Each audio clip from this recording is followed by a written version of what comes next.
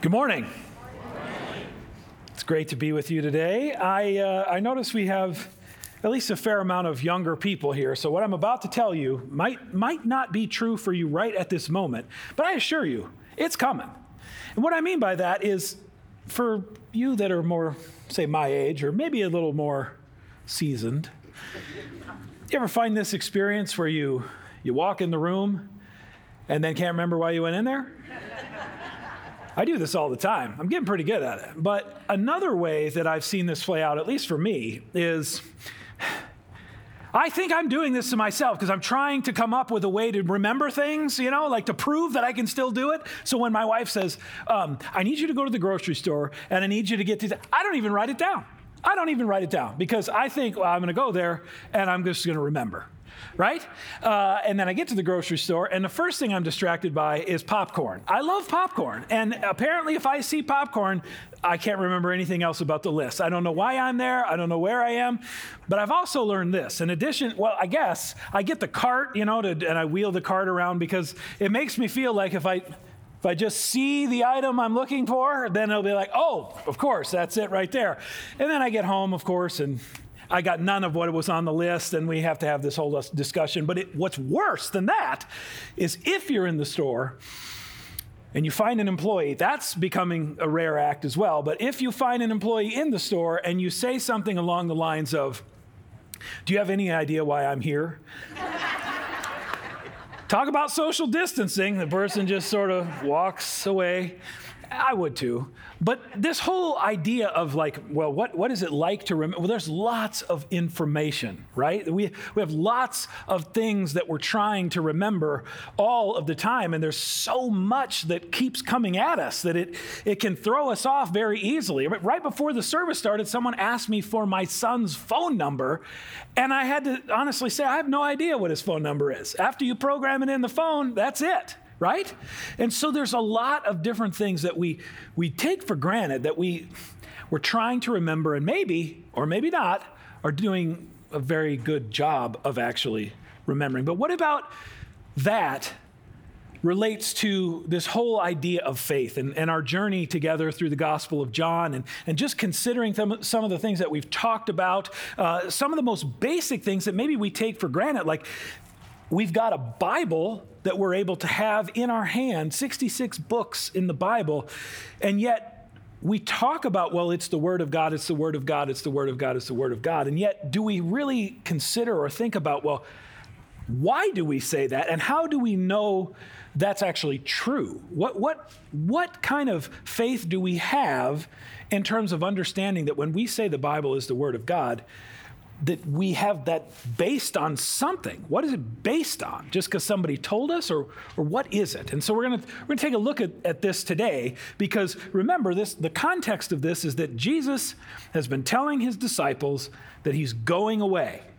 And these disciples have been with him for 3 years, and now when they get to kind of this crucial point, Jesus is saying, I'm leaving. I'm going away. And this is a shock to the disciples' world. They have no idea. What do you mean you're leaving? We've left everything. We've dropped everything. We've given up everything to come and follow you. None of this has really worked out like we had thought it would. And now you're going to leave? What are you talking about? And so Jesus, all throughout the Gospel of John in chapter 14, this is the third week now we spent in this, and Jesus is comforting his disciples and their troubled hearts, all associated with this fact that he keeps telling them, I am leaving. They still don't even yet really truly understand what that means, but we'll touch on that as well. But before we actually get in, we're going to finish chapter 14 today. We're going to look specifically at verses 25 to 31. But before we dive into that and see what Jesus is saying to us today, right here and now, would you pray with me? Heavenly Father, we thank you for bringing us together. We thank you for giving us your Son, Jesus. Lord, we don't have life without Jesus. And so we now ask in these moments that it not be my word, but it be your word that is preached and proclaimed in this place. Lord, would you preach to us in such a way that the word does what it says? that it raises dead sinners and brings them into relationship with you. Lord, we want that so badly. And so we surrender this time to you. We give this time to you. We ask that you have your way in our hearts and in our lives. May we turn to you. May we listen to you. And may we be transformed by your presence in this time that we have together. We thank you and we praise you in Jesus' name. Amen. Okay, so before we get into some of the details, I just want to read this little, it's not a lot of verses, just verses 25 to 31. I want to read this, and then we'll go back and actually see, well, what is God saying to us through this? Not just the disciples, but what is God saying to us? This is starting in verse 25. All this I have spoken while still with you. But the advocate, the Holy Spirit, whom the Father will send in my name, will teach you all things and will remind you of everything I have said to you. Peace I leave with you. My peace I give to you. I do not give to you as the world gives. Do not let your hearts be troubled and do not be afraid. You heard me say, I am going away and I am coming back to you. If you loved me, you would be glad that I am going to the Father, for the Father is greater than I.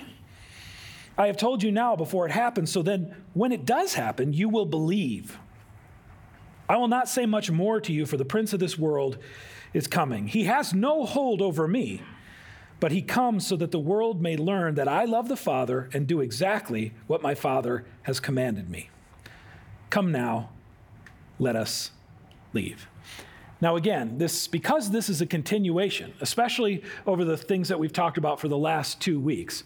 Last week, we spent a lot of time talking about this advocate, this Holy Spirit that Jesus tells the disciples, hey, when I go, I will ask the Father, and the Father will send another advocate. We talked about that word advocate. Well, what does that really mean, advocate?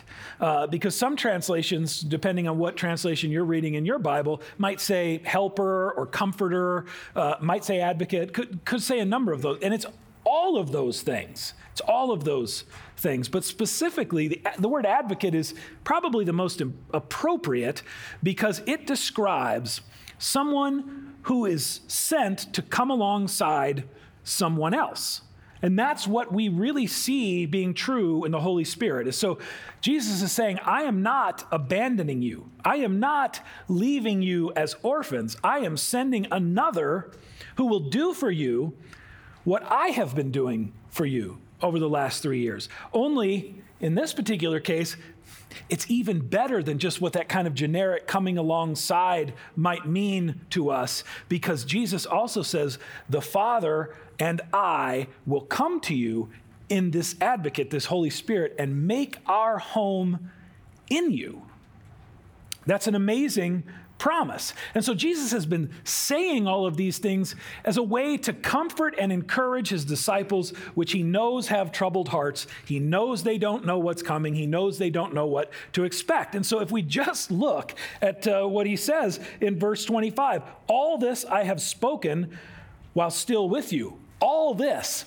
Well, all this is just what he has been saying in chapter 14. If we just look at what the promises are that Jesus has made to his disciples in this chapter up to this point alone, it's absolutely amazing. Listen to this. This starting at the beginning of chapter 14. I am going to prepare a place for you in the Father's house.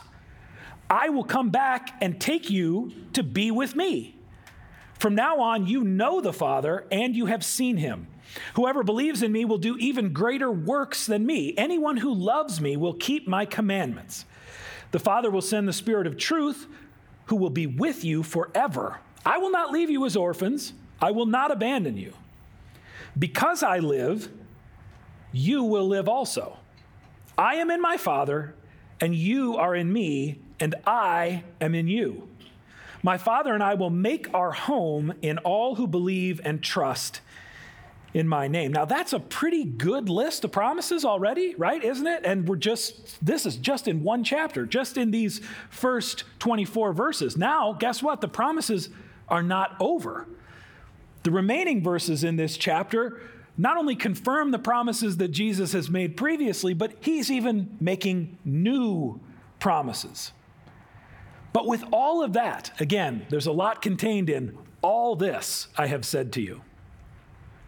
How in the world do these disciples remember this? How can they possibly remember this? Because if we know how the Bible came into being, so to speak, if we call it the Word of God, well, we had the Hebrew Bible or the Old Testament, we might call it, the scriptures that were passed along. It was largely an oral tradition, people just passing on the stories from generation to generation. Just like God told Moses, that's part of your job in relationship with God, is you pass this faith on to the next generations. Well, now here we have these. Well, it's not just men, by the way. It's men and women following Jesus. And what is going to happen then when they didn't have a Bible? They likely had very little access to any sort of written material of any kind. They had this oral tradition where they spoke all this. Well, so what you know as the Bible and what you can hold in your hand, very nicely bound in whatever leather you would like, that didn't even exist in that form until at least 350 years after these events. And so when it comes to, well, when were these books of the Bible actually written, especially when it comes to the New Testament, the Apostle Paul wrote all of these letters. They're the oldest, they're the closest letters that we have to the time where Jesus walked the earth. They were written probably between 10 and 15 years after the death and the resurrection and the ascension of Jesus. And so what happened during the meantime? Did they just forget everything? The Gospels themselves were not written and recorded in the form that we have them now until the mid-first century, and the Gospel of John was the last one, all the way toward probably the end of the first century. And so how did they remember all this? How could they recall this? How could they write it down? How could they make sure that this was what God intended to communicate? And well, this is what we have in verse 26. Jesus says, "The advocate, the Holy Spirit, whom the Father will send in my name, will teach you all things and will remind you of everything I have said to you." This is good news not just for them, but this is good news for us too, because we're part of the same tradition, but we shouldn't be so quick to take the Bible for granted. All of these disciples that followed him, with the exception of John, who didn't die when they tried to kill him, all of them were hunted down, persecuted, and ultimately martyred for their faith, and they refused to renounce their faith in Jesus. That is really quite something. If it was just a bunch of fairy tales, would you really be willing to go all the way to your own death to protect a story that isn't true? No, I don't believe that's true at all. I believe that the Holy Spirit is exactly who God sent to be not just with these disciples, not just to help them remember, not just to teach them all things, but also to help give them the confidence and the courage to walk these steps of faith that are not easy. And so when we think about the miracle of the Bible, that it exists at all, we have to consider that this ragtag group of nobodies, they somehow were able to keep forwarding this information on, largely just by word of mouth, telling one another these stories, then eventually writing it down. But there was no TikTok, there was no voice memo, there was no video taping of any kind. There wasn't even a cassette recorder. I know some of you might be surprised by that, but they had nothing. And yet, we have this amazing, infallible Word of God, inspired by the Holy Spirit, who helps them remember all that Jesus has taught them. But it isn't just for them. It isn't just for them. Now, Rick, 2 weeks ago, talked a lot about the Trinity, Father, Son, and Holy Spirit, right? We talk about we have one God in three persons. One God, not three gods, one God, Father, Son, and Holy Spirit. And so the fact that the Bible exists at all is a work of all three members of the Trinity. The Father, God the Father, spoke the Word. The Word, you know. That's what Jesus has just said to these guys. You know, because the Word became flesh in the person of Jesus, who came and dwelt amongst us. So the Father spoke the Word. The Word is Christ, who became flesh and became a human, one of us, fully God, fully human. The world ultimately rejected him, crucified him, and planned on him being gone. And the Holy Spirit, who then inspired the people with the hands who wrote it down and continues to bring it to life to us today. It didn't stop there. I just said it wasn't just for these disciples. This advocate, this Holy Spirit, was sent for you and for me. And if you're a believer in Jesus and you trust in him, then you have the Holy Spirit not just beside you, but inside of you, living in you and working on you and through you. So we could say it this way: the same Holy Spirit that inspired the writing of God's word illuminates the hearing of God's word. The same Holy Spirit that inspired the writing of God's word illuminates the hearing of God's word.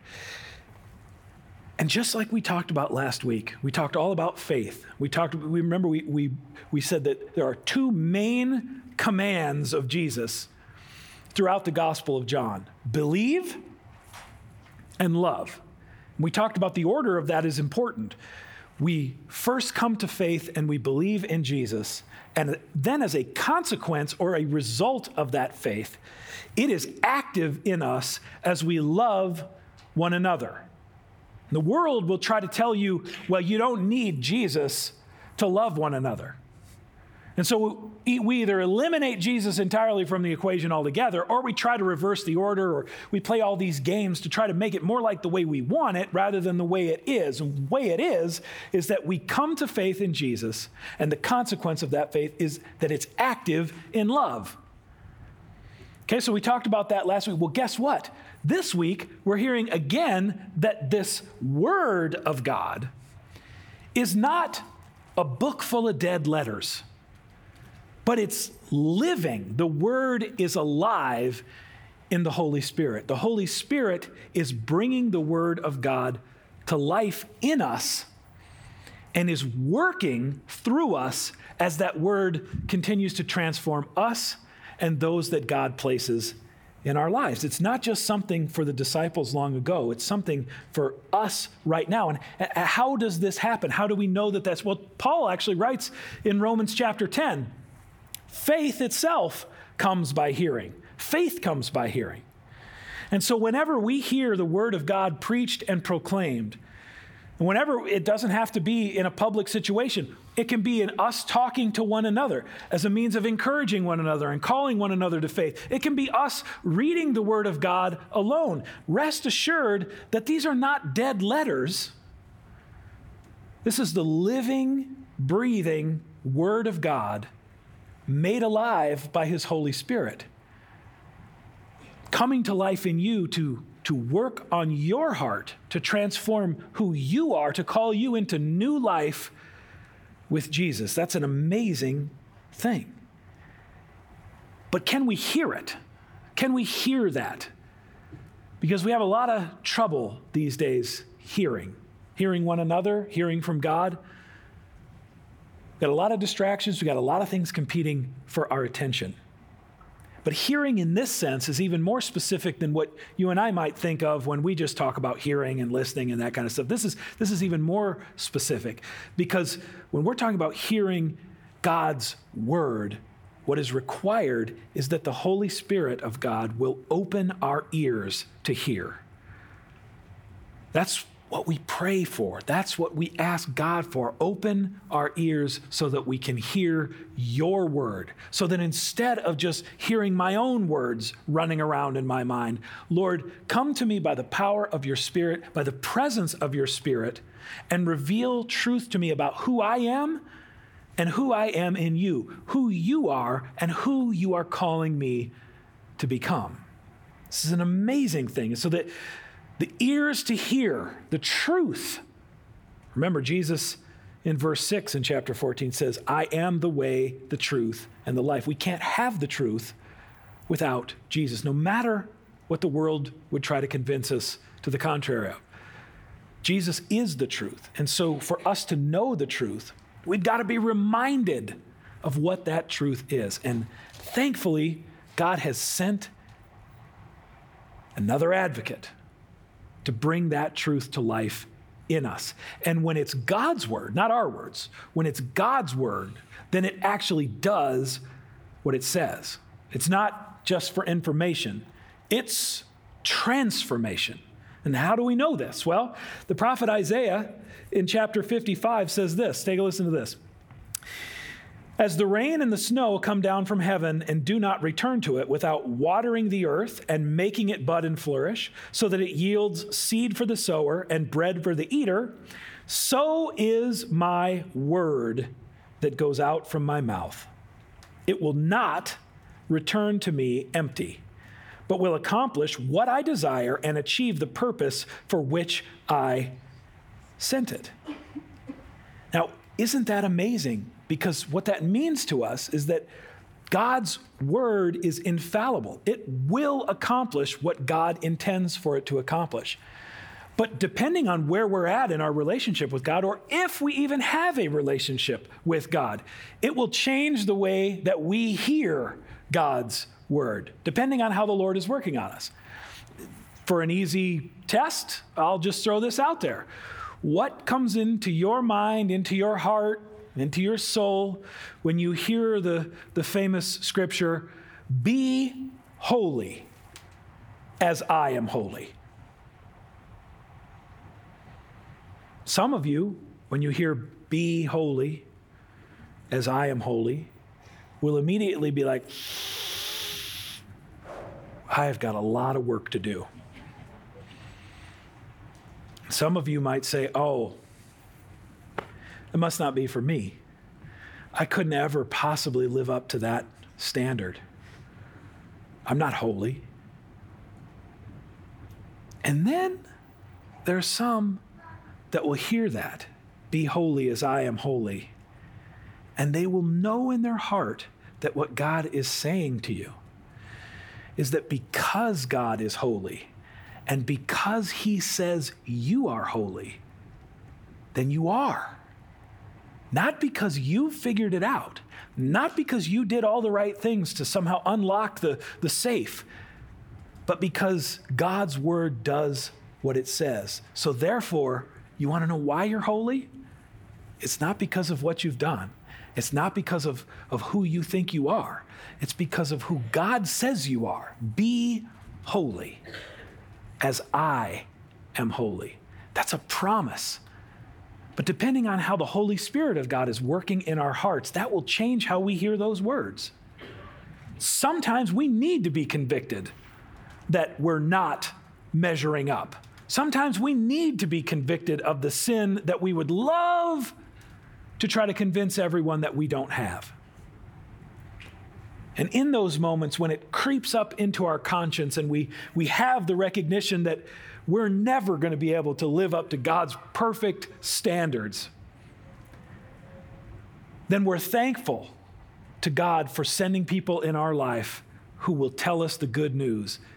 You are made holy by the word of God, who comes to you to guide you, yes, but to live inside you, to change you from the inside out. That's a truly amazing thing. And so the result of all of that is peace. We have peace with God that we would not otherwise have. We have peace with God through the Son, Jesus Christ, who was sent because God so loves the world, that he sent his one and only Son to do for us what we could not do for ourselves.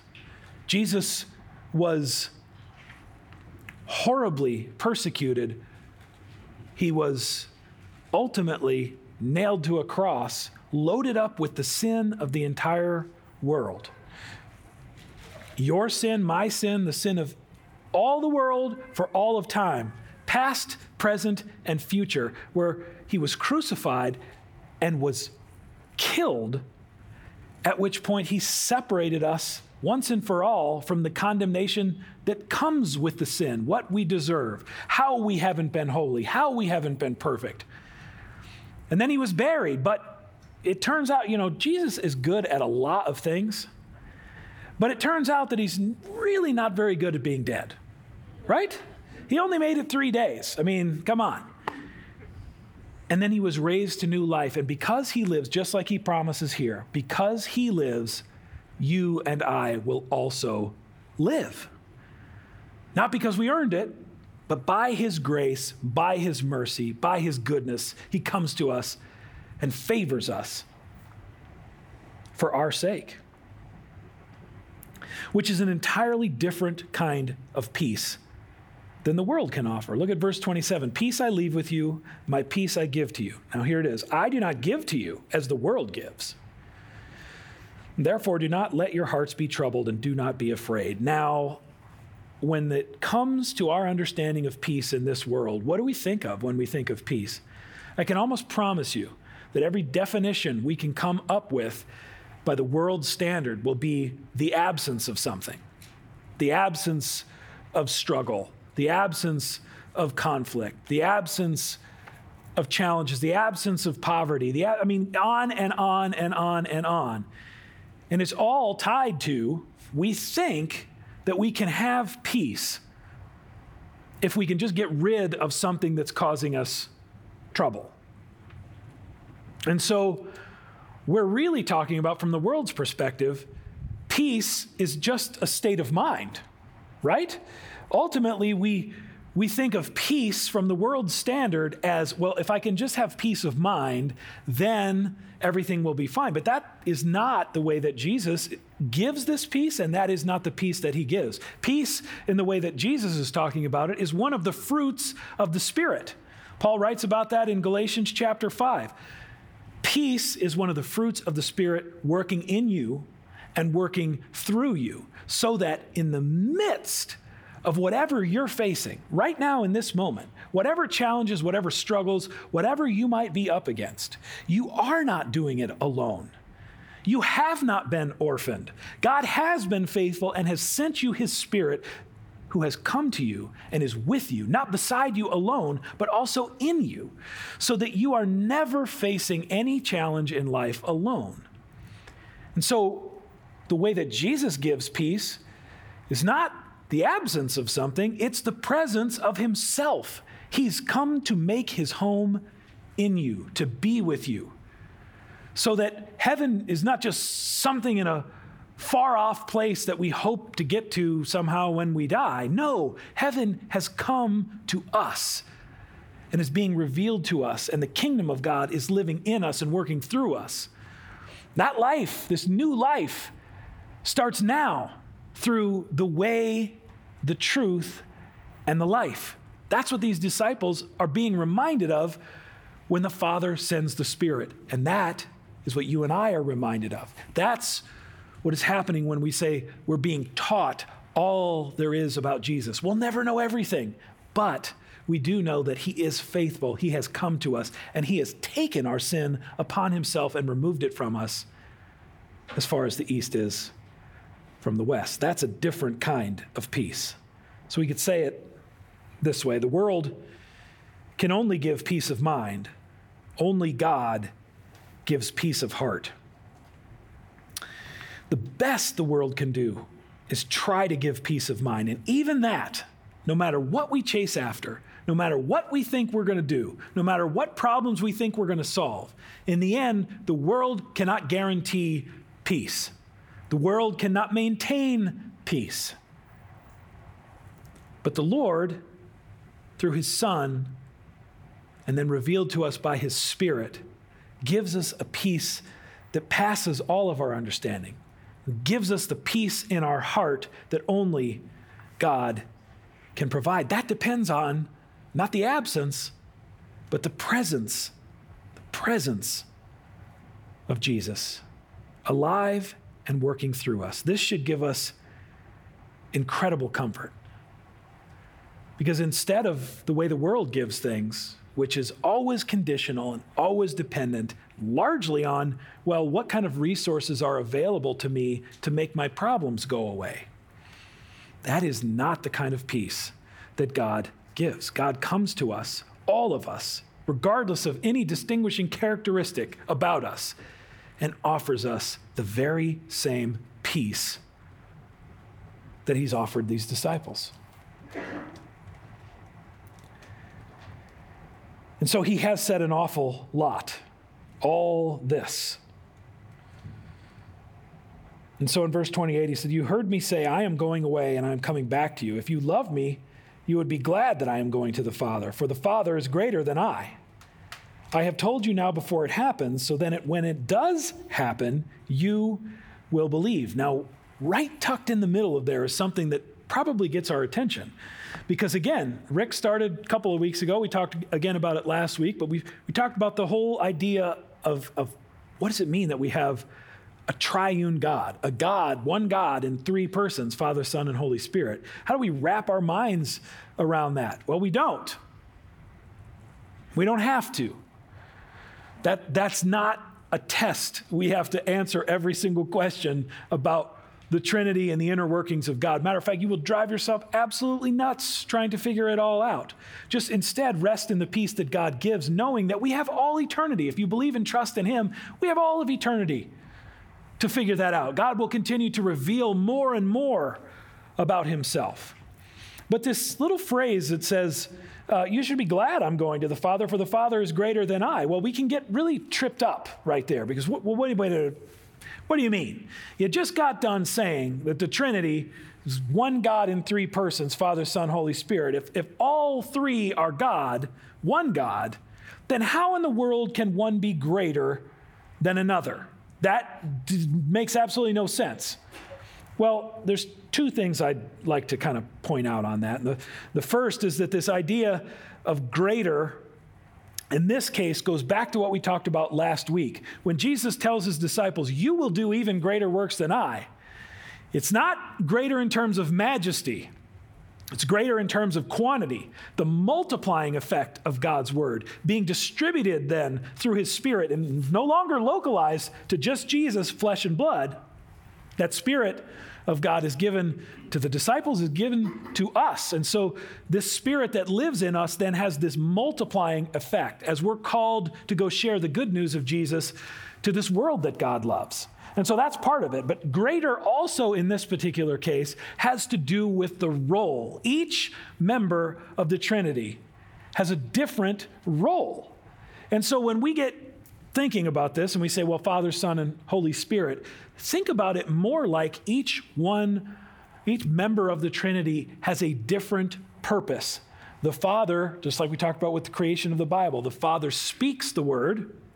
The Word is Jesus, and the Holy Spirit opens our ears so that we can not only hear the Word, but be transformed by the Word.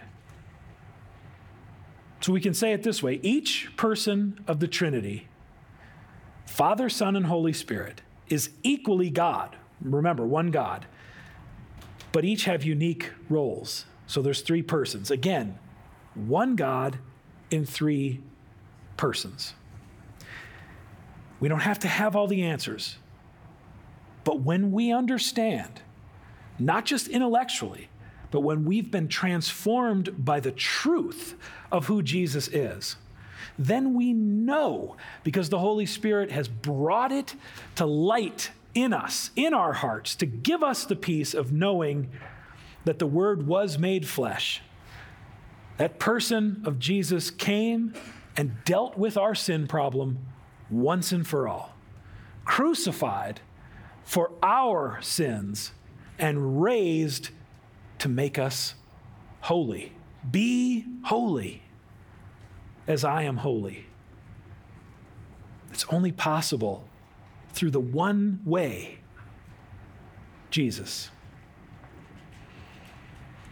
And these last verses here, verses 30 and 31. I will not say much more to you, for the prince of this world is coming, He has no hold over me, but he comes so that the world may learn that I love the Father and do exactly what my Father has commanded me. So I want us to think about two things when it comes to those last two verses. The first is that even when the world thinks it has won the ultimate victory, remember all along through the Gospel of John, the particular group, religious group, that Jesus has been tangling with is this religious group called the Pharisees. The Pharisees have their way of doing things. They really don't like that Jesus is coming and challenging the way that they have things. They got a pretty good system going. They want it the way, and Jesus is coming. He's busting it all up. They don't want anything to do with that.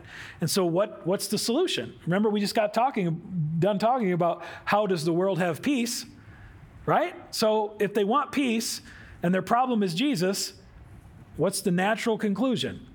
Kill him. We kill him, we don't have a problem. But yet, even in Jesus' physical absence, he becomes more powerful than the Pharisees or the world could ever comprehend, because he's sent the advocate. And the advocate is reminding more and more people as he does his work in us and through us, as he brings more people into relationship with God so that we can tell them the good news. But is that what we're saying? Is that what we're communicating? Well, a lot of that depends on what we're putting in. What are we putting in our mind? What are we consuming? Is it something that is destroying us? Or is it something that is bringing us into new life? That's a real challenge. God is speaking all the time. But are we listening? Are we listening? Or are we too busy being distracted by everything else? Because there's lots of stuff that we could choose to be distracted by. There are lots of voices that are all competing for our attention in lots of activities, lots of ways that we can distract ourselves, lots of ways we can spend our time, lots of things we can consume. And all the while, we can have these little short-term blips where we think, now I can have peace. No. The only kind of peace that lasts is the peace of God that comes through knowing who Jesus is, knowing what he has done, knowing what his word is, yes, but even more specifically, knowing what that word is saying to you. And what is his word saying to you? I forgive you. My peace I give to you. Another way to say that. I favor you. I am for you. Come to me if you are heavy laden and burdened, and I will give you rest. Take my yoke upon you, because my burden is light. Is that the voice we're listening to? Or are we listening to other voices? It's a very confused time in our world, but it's not without precedence. If we go all the way back, the prophet Elijah in the Old Testament, the prophet Elijah was on the run because he had shown these troublesome folks in the northern kingdom of Israel at the time, Ahab and Jezebel. He had shown them without a shadow of a doubt who the real God is. And they were furious, and they wanted him dead. You see a pattern here? Didn't like what he had to say, want to take him out, get rid of him, then we can have peace. And so Elijah is on the run. And so we're going to just read a few verses from 1 Kings chapter 19, verses 9 to 13. This is Elijah. He's on the run. There he went to a cave and spent the night. And the word of the Lord came to him. What are you doing here, Elijah? He replied, I've been very zealous for the Lord God Almighty. The Israelites have rejected your covenant, torn down your altars, and put your prophets to death with the sword. I am the only one left, and now they're trying to kill me too. The Lord said, go out and stand on the mountain in the presence of the Lord, for the Lord is about to pass by. Then a great and powerful wind tore the mountains apart and shattered the rocks before the Lord. But the Lord was not in the wind. After the wind, there was an earthquake, but the Lord was not in the earthquake. After the earthquake came a fire, but the Lord was not in the fire. And after the fire came a gentle whisper. When Elijah heard it, he pulled his cloak over his face and went out and stood at the mouth of the cave. And that's when and where the Lord spoke to him in a whisper.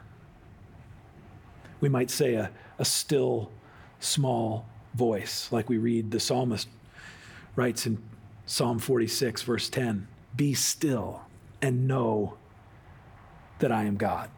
Are we taking the time to be still and to pursue God and to ask him to reveal truth to us in a way that's not just for our information, but is transformation and bringing us into new life? Or have we missed that? Have we listened to other voices instead? What are the voices that are the loudest in your life? If you really think about that, don't be quick to answer that, but think about it. Over this next week, what are the loudest voices in your life? And because we know that we're affected by what we listen to and what we put in our bodies one way or another, then the next question is, who is teaching you? Who are you giving right now permission to teach you? Is it the Holy Spirit of God to reveal the truth about Jesus? To lead and guide you in the way that you are going about calling others into relationship with Jesus? Or are you being taught by someone else or something else? God is always speaking, always speaking. Are we listening? Are we listening? Let's pray. Heavenly Father, we thank you for who you are. We thank you for the transformative power of your word, your mercy, your grace. We're thankful that it's just as you've promised, Lord. We're not doing this alone. You have not left us orphaned. You have not abandoned us. You have made yourself known to us. And in so doing, you have shown us the way, which is you. You are truth. You are life. Lord, have mercy on us as we have fallen so short. And at the same time, we thank you for your grace that says, even still, it's not about what you've done. It's about what Jesus has done for us. And we thank you for what he has done for us, freed us forever to be who you're calling us to be. Lord, help lead and guide us into whoever that is. We thank you and we praise you in Jesus' name. Amen.